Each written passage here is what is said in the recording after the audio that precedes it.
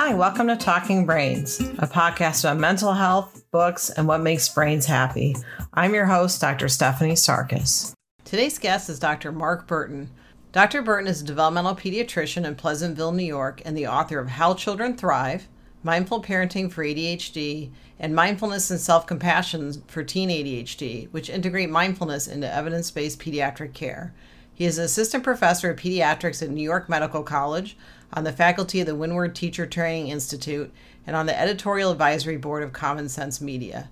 His blog is available through mindful.org and Psychology Today. For more information, visit his website, developmentaldoctor.com. Hi, Mark. Welcome back to the podcast. It's great to be here. Good to see you today, or at least hear you today. Always a pleasure. So we're going to talk a little bit about mindfulness and self-compassion. So if you could first explain a little bit about what is mindfulness. Mindfulness is, it gets used so many different ways. And I think, on its simplest level, mindfulness can be seen as just unbiased awareness, which is way more complicated than it seems. So I'll expand on it a little bit. I think all of us are aware, with or without ADHD, that we tend to get caught up in distraction and reactivity. We're here, but our minds are caught up in anxiety-provoking thoughts of the future or anxieties of the past, or, we could enjoy what's going on right now, but we're still ruminating about what happened 3 hours ago. And all of that's kind of inevitable. There's no goal to any of mindfulness practice that it goes away completely.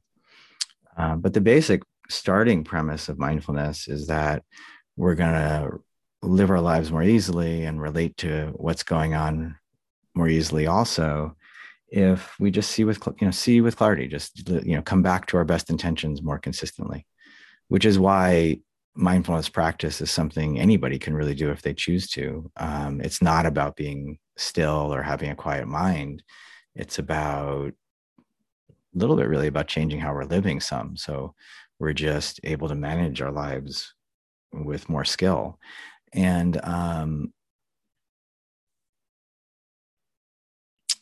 that could mean just being aware enough to know when. One of the examples I use around ADHD a lot is that you might be in a situation where there's just too much noise and distraction around to have a useful conversation, and some friend of yours is really trying to get into an intense conversation, like in the school cafeteria, and seeing things clearly, being mindful isn't that suddenly you can be totally laser focused. That's an illusion. And if you think that's what you're going to get out of it, you're going to quit pretty quickly. Seeing clearly might just be having the confidence, the self-compassion even, to recognize that even though it's difficult, you need to, you tell your friend, like, I just can't have this conversation here. It's too distracting for me. Let's go outside. And that's skillfully navigating a situation. So the first way to look at mindfulness, I'll add one more thing and then I'll pause for a second. But the first side of practicing mindfulness is just recognizing that there's value to trying to get out of autopilot and live our lives with more awareness. And then the second one, which is huge for all of us and also very specific to ADHD, is that without a little bit of effort, stress and reactivity tends to just perpetuate itself, so that something makes us feel anxious or worried, and that changes a little bit how we think, and then how we're thinking changes how we feel, and how we feel changes maybe how our body feels, and then when our bodies feel off, that also changes how we think. And our whole life can just be this constant escalation and staying caught up in this physiological fight or flight response.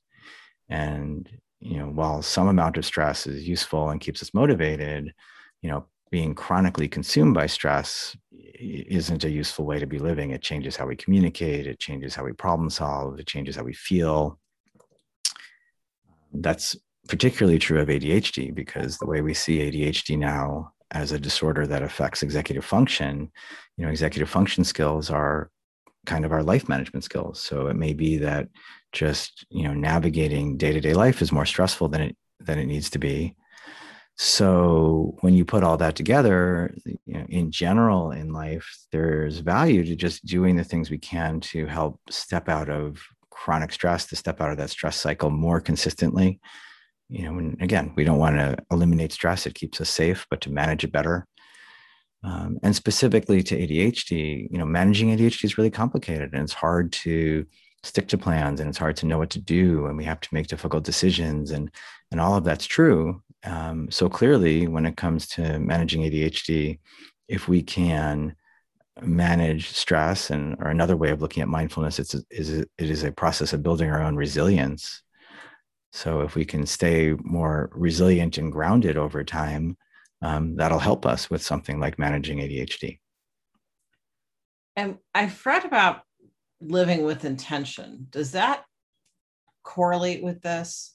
I actually love that question, that summarizing of it. It does have a lot to do with living with intention, because if you think about it, when we're caught up with stress or reactivity or fear, or we just lose touch with often what we know best. In any situation, we may not be doing or saying what we would recommend anybody else do or say in that situation. So that mindfulness in many ways can be seen as a way of coming back to our best intentions in any given moment. And then also being patient with us when we inevitably lose touch with our intentions. And in fact, it's a great way to reframe meditation practice as a whole, which can be really frustrating otherwise.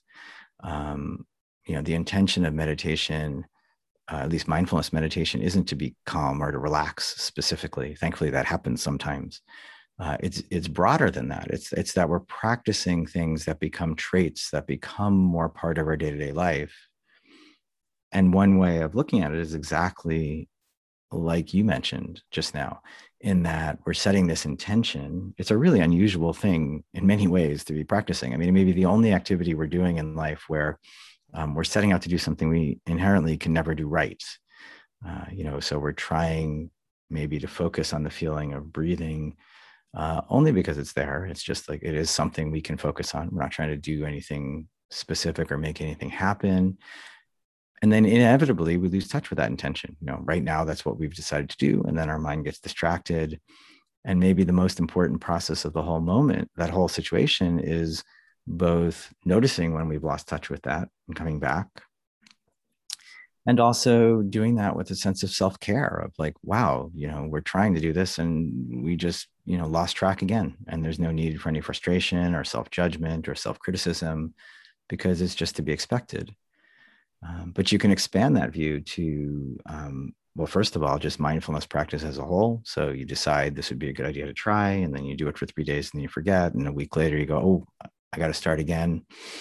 And it's the same thing. You don't have to be really harsh with yourself in that moment. You can just say like, oh, wow, it's hard to form a new habit. And then you catch yourself and you try to start that new habit again. And it gets easier over time.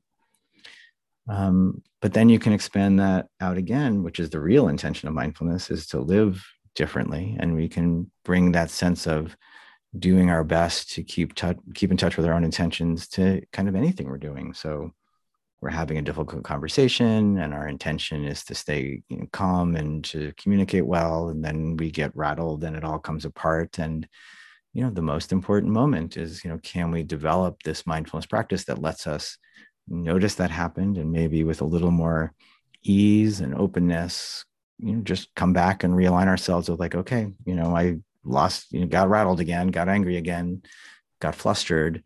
But now I'm going to come back. What do I think would be the best way to handle this situation?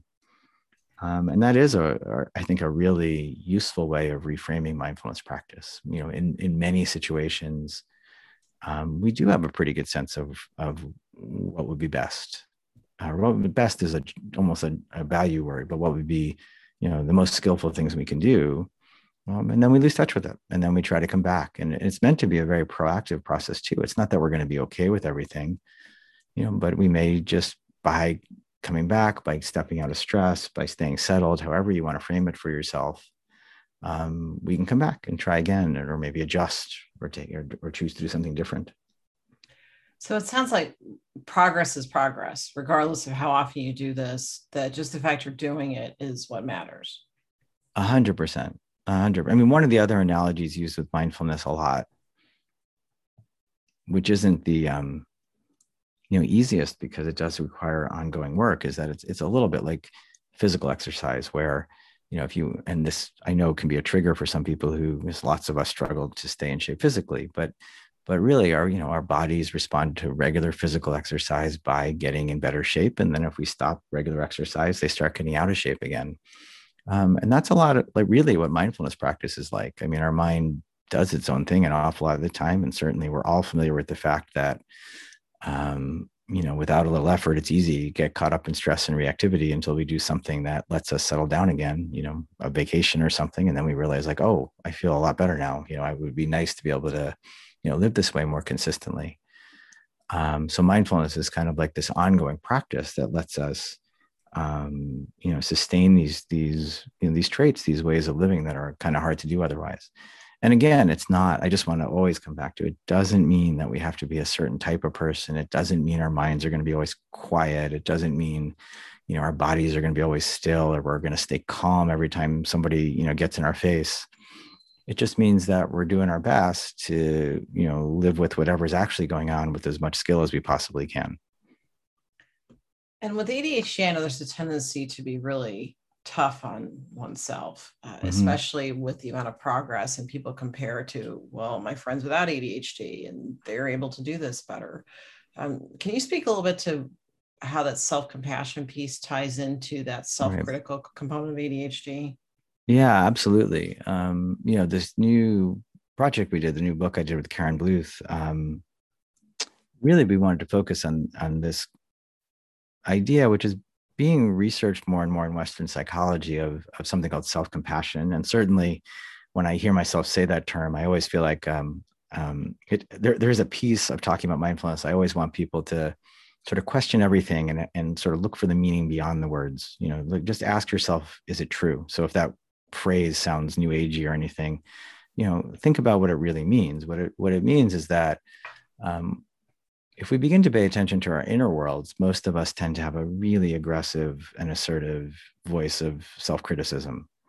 And it's really different than we would advise anybody else or treat anybody else. So something happens, and like the first reflexive thought we have is like, you idiot, or you blew it again, or you always, or I should, or it's just very harsh.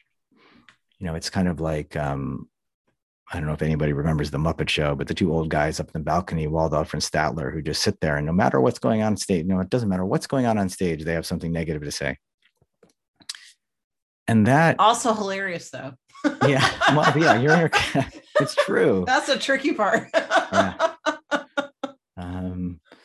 Yeah. So all of that's true also, but it's funny you say that, because the other example I use a lot is Lucy from Peanuts. So it's like a comic, but there's some reality to that, like constant heckling and criticism. And yet in the same moment, I sometimes use an example, like if you can picture yourself like, being asked to come up in front of an audience of people, and like as you're reaching the stage, you trip over like a bump in the carpet and fall, and your papers go everywhere and everyone's watching. In this moment, even listening right now, you can probably imagine what you might think, to yourself, of yourself. Everyone's like, I'm an idiot. I'm so embarrassed. Everyone's looking at me. I always do this. These things never go right.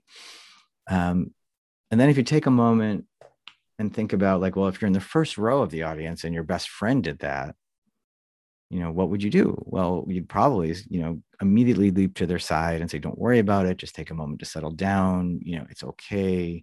No one's judging you for it. And it turns out, so Kristin Neff is probably the psychologist best known for developing this concept of self-compassion and from a research perspective. And it turns out that in spite of the fact that we identify with that inner self-criticism and perfectionism as what gets us to succeed, life is more nuanced than that.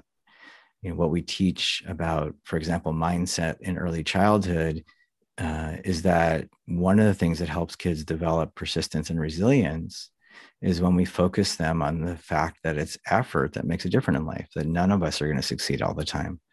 So that when we're caught up in self-criticism and perfectionism, it actually might on some level keep us, moving hard to get better for a while, but it tends to lead to burnout and less sense of well-being. And very importantly, it actually undermines our long-term resilience and problem solving because as soon as we do make a mistake, we quit, we get consumed by this, I'm never going to succeed. This doesn't fit my picture of perfect. So long-term resilience and effort and problem solving rely on shifting towards kind of thinking about our inner lives the same way we would treat someone we really care about or treat our best friend. And it's hard. It's a really entrenched habit. It's not like it changes in a day. But the practice of self-compassion is working with, and I can lay out what an actual self-compassion practice in a couple of minutes, but just conceptually first, what it means is we can practice working with this mental habit and changing it. So often that voice of the inner critic seems like something we need to, talk back to and logically, and if I could just get better at this and accomplish more, it'll, all these sort of rational ways we're trying to work with what is really just an entrenched irrational habit. It's like a mismatch in strategy. We're not going to get rid of it through logically making it go away. We just have to work on it like a habit and try to change it while recognizing that it is just an irrational habit. So with ADHD, Dr. Barkley has that brilliant summary of ADHD that it's not a disorder of not knowing what to do. It's a disorder of not doing what you know. That's a hard way to live. And, there, like you just said a few minutes ago, there's this, there may be a sense of just constant frustration that things are harder or that you knew better and some things didn't go right, or, you could be getting better grades and you could, but you're not. And that has an impact. And then when we lose, when our self-image becomes to be affected and we lose self-confidence and we lose self-esteem, that then begins to affect, again, it's just this another vicious cycle of that affects how we feel and our ability to persist when things get difficult and our resilience.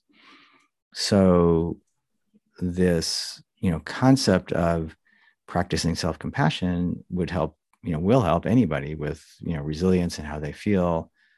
Actually, I'll just add one side note, which is none of this is really supposed to be self-help, because when it comes back to sticking to our best intentions, there's really a much broader premise of when we practice mindfulness, when we practice self-compassion, because we start to feel more settled and we start to see with, more clarity what's best in any situation.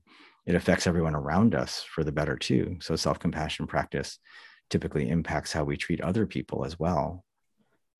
I'm sure all of us are familiar with that sense of like when we get defensive and self-critical, that often changes very directly how we treat everyone around us. So when we can practice these things, that helps us sustain the resilience, that helps us manage difficult situations like living with ADHD. But if we get caught up in the vicious cycle of just feeling rotten about ourselves and critical of ourselves, that directly gets in the way of honestly, navigating situations, making, what are often challenging decisions about how to address, a problem. All of it gets undermined by self-criticism. And when we're caught up in that, instead of coming at life with a more balanced attitude of, self-compassion, which can sound like a wonky, like a weird word, but it really just means that we can learn to treat ourselves, no better, but no worse than we would treat anyone else we care about.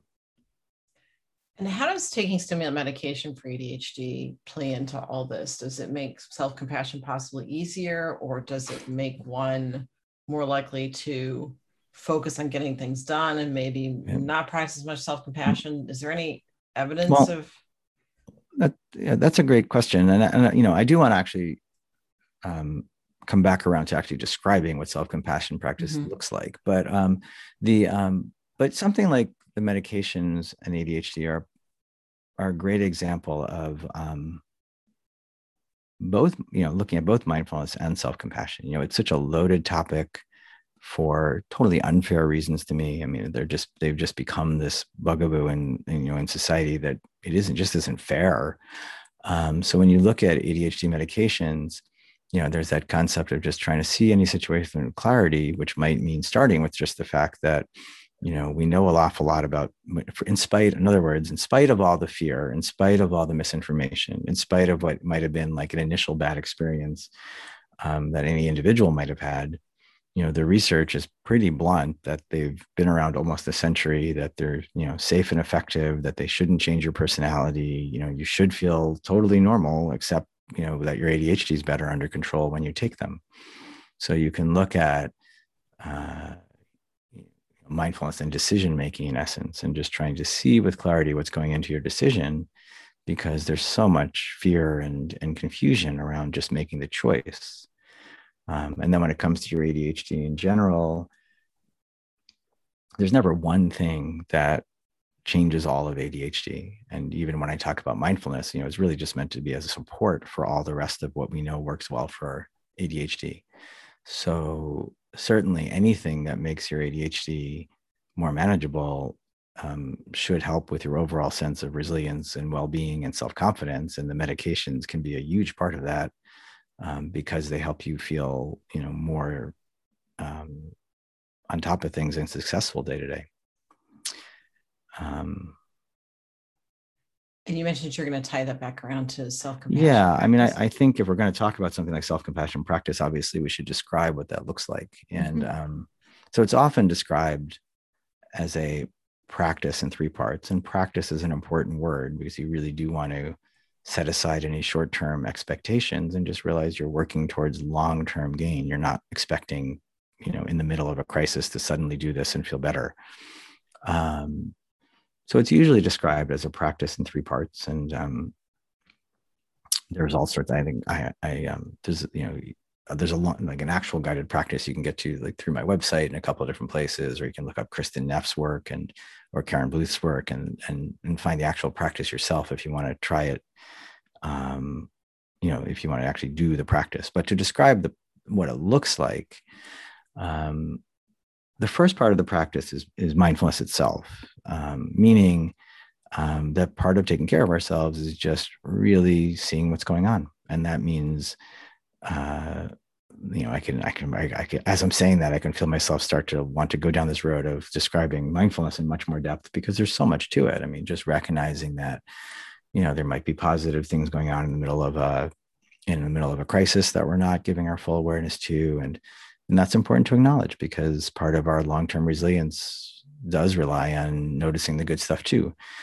There might be, really challenging things going on at any moment. And part of self-care is just, even before we can do anything about them, maybe there's nothing we can do about them, we need to just acknowledge it, like we would for, again, we'd want to comfort a child or a friend who is struggling. So part of the practice is just developing a sense of just awareness, like this is what's going on for me right now. Just accept, like, this is it. This is my life in this moment. And that can be a big step in and of itself, because maybe we are feeling unhappy or overwhelmed in a particular moment in time. And while we're doing our, while we're actually doing our mindfulness practice, maybe even all the time, it's a different discussion, really probably through all our lives, there's value to seeing this is what's going on. So that's part of the practice, is just, this is what's going on for me right now. And then the second part of the practice is something without really paying attention to. A lot of us don't notice when we're in the middle of a crisis, which is when we're in the middle of a crisis, we often feel isolated. We feel like we're the only ones this ever happens to. I am the only one who is so bad that I do these things. There's just this inherent sense of separation. So the second part of the practice is often referred to as something called common humanity. But to put that into words, it just means like, this happens to everybody, or whatever words you want to use. All people have moments like this. You can make it small, you can make it big, like all people with ADHD or all humans everywhere, whatever feels natural. So the second part of this particular mindfulness practice is we just bring into the practice itself just this awareness of, like, I'm not alone. Like, this happens to everybody. So when I'm teaching it or when I'm practicing it, it's often you're sort of, as best as you're able, trying to time it to your breathing. You're just sort of like, so you're breathing in with a sense of just awareness, like this is everything that's going on. And then you're sort of setting an intention for yourself, like a signpost with each out breath. So in the out breath, it's like, this happens to everybody. And then the really vital part of the practice is that sort of non-striving setting of an intention of treating ourselves better. So we try to put into words how we would treat, a child or a pet or a close friend. So it's So it's just this sense of self-compassion and it's usually put into words with something like, may I be kind to myself in this moment, or may I approach this moment with kindness and strength, or just the words kindness and strength. It's just, again, just setting that reminder that it's possible. So in this moment, can I treat myself with kindness? And you can easily get caught up in that. You're not trying to make yourself feel that way. You're just trying to remind yourself, maybe even think of a friend, because you know what that feeling is like, because you probably have had it towards other people. So that's a over, like an over description almost. So the shorter way of just saying it is, that there's three parts of the practice. We're trying to sustain awareness. So this is what's going on for me, the good, the bad, and the ugly. This is everything going on right now. All people have moments like this, and may I approach this next moment with kindness or with strength or whatever comes to mind. And then, like you said earlier today, we lose track of that intention for sure. And, that's fine. We might daydream, be caught in distraction for a few minutes. And when we notice that, we just come back again and just do our best to start over. And I like too in the book where you mentioned that we usually have an event happen to us. We have a feeling about the event and that causes our reaction. Could you explain a little bit about the mindfulness kind of reframing of that? Sure. So, related to everything we're talking about today, we can start to look at in any moment. There's all sorts of, stuff going on, obviously, and some of them are external things we got to, live with differently. But then some of them are very internal things that are affecting how we feel and how we live. And one of the ones that's often quite a challenge for many of us, but certainly has been studied as a specific challenge with ADHD, is emotional reactivity. So emotions are just part of life. They're going to come and go whether we want them to or not. And very often we're living our lives in a way that it feels like emotions and how we deal with them, emotions and how we react to them or relate to them, are all one and the same thing. So, an emotion happens and immediately we're, crying, angry, running away, eating, whatever it is, we just got this stuff. And it all feels, enmeshed, like it's inseparable. But another aspect of mindfulness practice, it's one of those things which can sound cliched, but it's meant not to be. It's meant to be practical, is when we begin to practice, we start to create just a little space of just noticing what's going on without immediately reacting to it. And in fact, that's another way to reframe the meditation practice, is it's not trying to be calm. It's that for 5 or 10 minutes or whatever we pick, we're setting the intention of, like, whatever happens right now, I'm going to sit here. I'm not going to react to it. And that becomes a skill we develop over time. So I'm really, really upset. And normally I would do X, but right now I'm just going to sit here for 10 minutes and I'm restless and I'm not happy. But it's okay. For 10 minutes, I'm safe. And I'm just going to try working with that, try to develop some patience with it almost. So when it comes to our emotions, we can practice and build, just like any other skill in life, the ability to notice the emotion, which in and of itself may be a more complicated thing than it seems. It might have different parts to it, several different emotions that are seeming like one, or there might be a physical component to it of like feeling sick to our stomach. And we can develop the ability to notice those emotions and then catch ourselves long enough to realize, like, what we do next isn't necessarily, as fixed as it seems. And we build up an ability. Choice is, it's sometimes said, our ability to choose an outcome, and inherently comes from the ability to have something happen and to have enough space there to intentionally make a decision of what comes next. So with practice, that ability to create that space becomes more part of day-to-day life. And again, if this starts to feel too abstract, there was a study done, I actually was going to say last year, maybe 2 years ago now, in which they looked at mindfulness practice for children as young as 7 years old and showed improvements in their ability to manage their emotions. So it is feasible. It doesn't, again, I wouldn't ever want anyone to present it as like a miracle cure of any kind, but is certainly a very useful thing to work with, and is really can be a valuable part of life for many, many different people. What would you say to someone that is working at developing mindfulness and they feel like they just aren't making the progress they want to make? Because I know the idea is that not to put end goals to it, but for a lot of people, they are very end goal oriented. So what would you say to someone with ADHD that feels that they just aren't making the kind of progress they want to make in mindfulness, and it's just not coming naturally to Right. them? I mean, I think there's several different things to think about. Mm-hmm. I mean, the first one I would say is if you're really worried you're not making the right progress, there is an aspect of it that sometimes has to do with examining what your assumptions you're making about mindfulness practice are in the first place, and trying to let go of pictures of perfectionism or pictures that something specific is supposed to happen in a short-term way, certainly, but probably in a long-term way to some degree also. So one of the things that undermines mindfulness practice, chronically, quite often, is when you come into it with this premise that I'm going to feel relaxed, or this premise that I need to be calm all the time. So one thing that is getting in the way in situations like that is the expectation that things are going to be, any particular way. Certainly in the short run, but sometimes in the long run too. So that's a big one. Is you may sit in meditation and your mind may be busy the whole time, and it's still meditation, and that's fine. So letting go of sort of those sorts of things helps a lot. The second thing is, it really is meant to be a long-term practice. So, I've heard some of the more famous teachers of mindfulness say things like,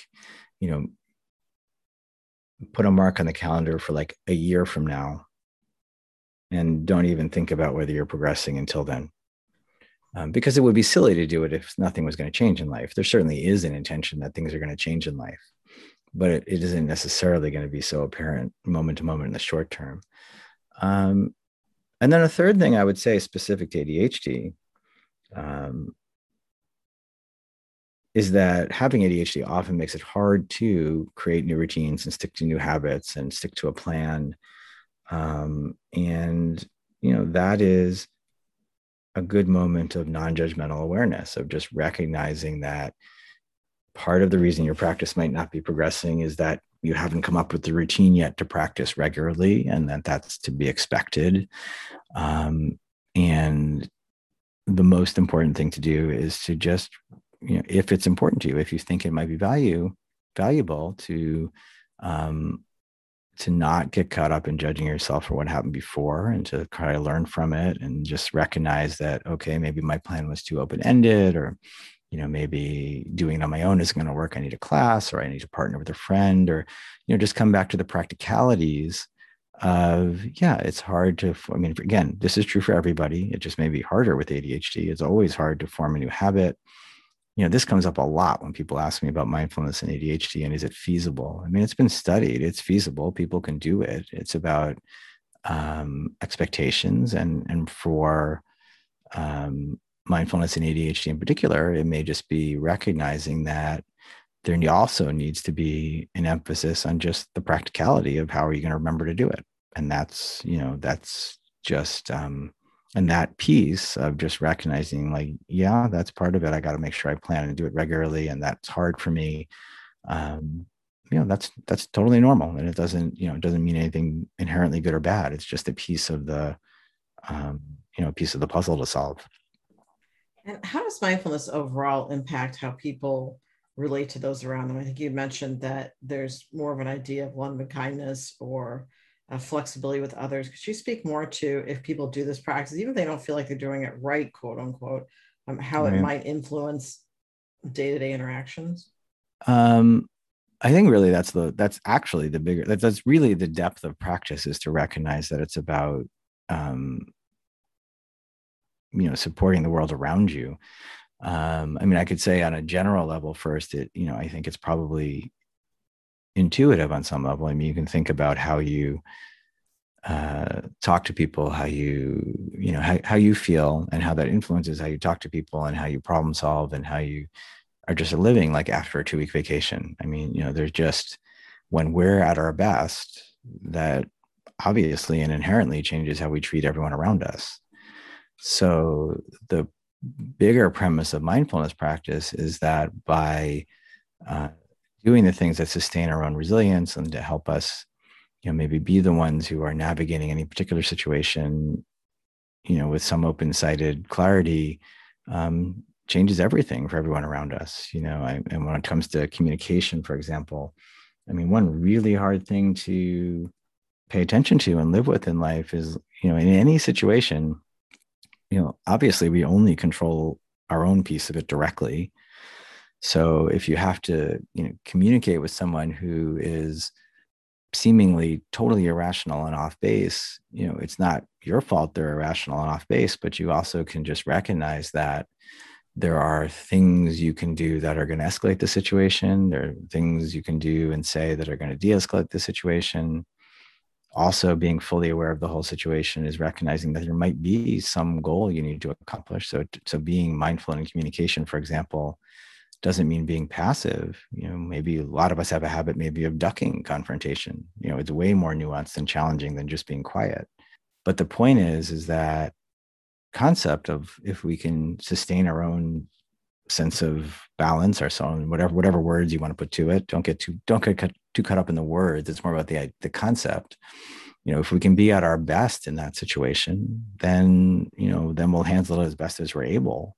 And that's really the only thing we can control. And it's an important model to bring some time to being a parent in the workplace. I mean, there's a lot to say, do that's proactive, and we got to take care of stuff. And I heard somebody say recently that, the practice of mindfulness is inherently one that's linked to activism, because as soon as you stop long enough to see what's actually going on in the world, you're going to want to improve things and work towards change. So it's a very proactive practice. And yet in any single moment, we can recognize that, whatever is going on in front of us, the only thing we're in direct control of is how we are relating to it. And if we can do that with skill more of the time, that's going to impact everybody else. And, when you talk about mindfulness in families, for example, you can't make a child meditate. You can't make a child do mindfulness. It can certainly be a useful thing for children to do if you can guide them there over time. And yet you can be very confident that if you are practicing mindfulness as a parent and bringing that into your home, your children are benefiting from it and are probably learning mindfulness.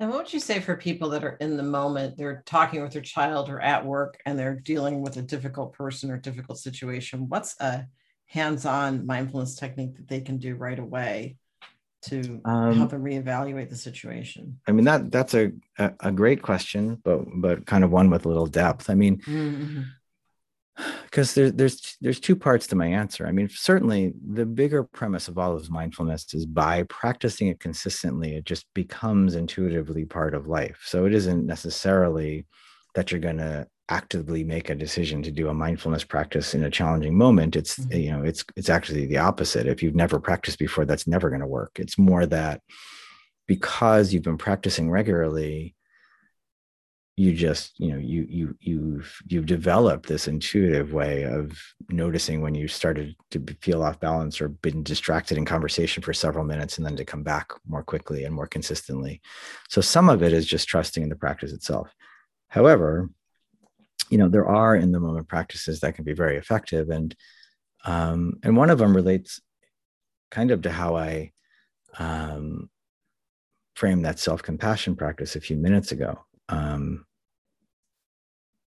So one practice you can do in the moment, and again, much easier if you're familiar with mindfulness overall, but you're certainly welcome to try it, is similar to how I laid it out. You can, we often come back to breathing practice again, just because we're breathing, it's something you can pay attention to that gets you out of your thoughts. So one practice you can do is in the middle of the moment. It's just for a few breaths, for the sense that I do when I'm practicing it is within each in-breath, there's that sense of just awareness, which is important because it's that ability to say, like, I'm feeling really rattled now, or everybody around here seems really rattled, or, what, you're just taking the whole thing in, like, this is a really difficult situation. And then on the out breath, again, it's grounding yourself or setting that intention of just what can I bring to this moment? May I stay, quiet and grounded? May I hold on to my sense of humor? May whatever intention you want to set for yourself can be, again, it's that reminder to come back to your intentions that you brought up at the beginning of our talk today. So, so that maybe just for 3 or 5 breaths, no one else even knows it's going on. You're just trying to come back to, like, you feel yourself going off into stress and crisis mode. And then you're coming back, to that ability to step out of flight for a moment and come back to your intention of, like, may I just stay calm in this moment? May I just stay strong? Calm is a loaded word, but may I just stay strong in this moment? Or may I just stay kind in this moment? Whatever feels appropriate to you right then. And that can have a powerful effect on some situations, even if you have no idea what to say or do. Just coming back to your own sense of strength and resilience, really does make a big difference all on its own. And that you can set the intention, that's up to you. Absolutely. Yeah. What's a kind of a parting note you want to have for listeners about the whole practice of mindfulness and self-compassion? What would you like them to walk away from this with? I guess the most important thing on some level is just recognizing that these are all practices that are really accessible to anybody if you want to. We're working on building traits, and that's something anybody can benefit from. And maybe, I guess I would just end by coming back to, I think I said somewhere towards the beginning, which is the single most important thing about working with mindfulness and self-compassion is that it's not like a prescription and it's not cookie cutter. It's really that if you listen, it's about finding the parts of it that seem accurate and valuable to you. And they're only going to be valuable in your life if you go out and try them. It doesn't matter what I said today. It doesn't have any impact on anything unless you go out and decide it's useful and make a practice of it. And I guess I would just end by saying there was a great quote I heard recently that I think is a really important one, which is, of course, all these things are impossible to do consistently 100% of the time. Of course, no one lives that way. But how many people are actually setting the intention to live that way? And that has a profound impact on how we're living. I mean, most, that's it. I mean, of course, we're all imperfect and we're only doing our best. But how many people are setting the intention to come back to living life in this way? And that's an important thing to consider. Yes. And thank you so much for appearing on the podcast, Mark. I appreciate it. Oh, I appreciate it. It's always great talking to you. Thanks again to Dr. Mark Burton for appearing on the podcast. Dr. Mark Burton can be found at developmentaldoctor.com. And that concludes another episode of Talking Brains. And I'm your host, Dr. Stephanie Sarkis at stephaniesarkis.com. Please hit that subscribe button and give us a rating. It's much appreciated, and have a wonderful day.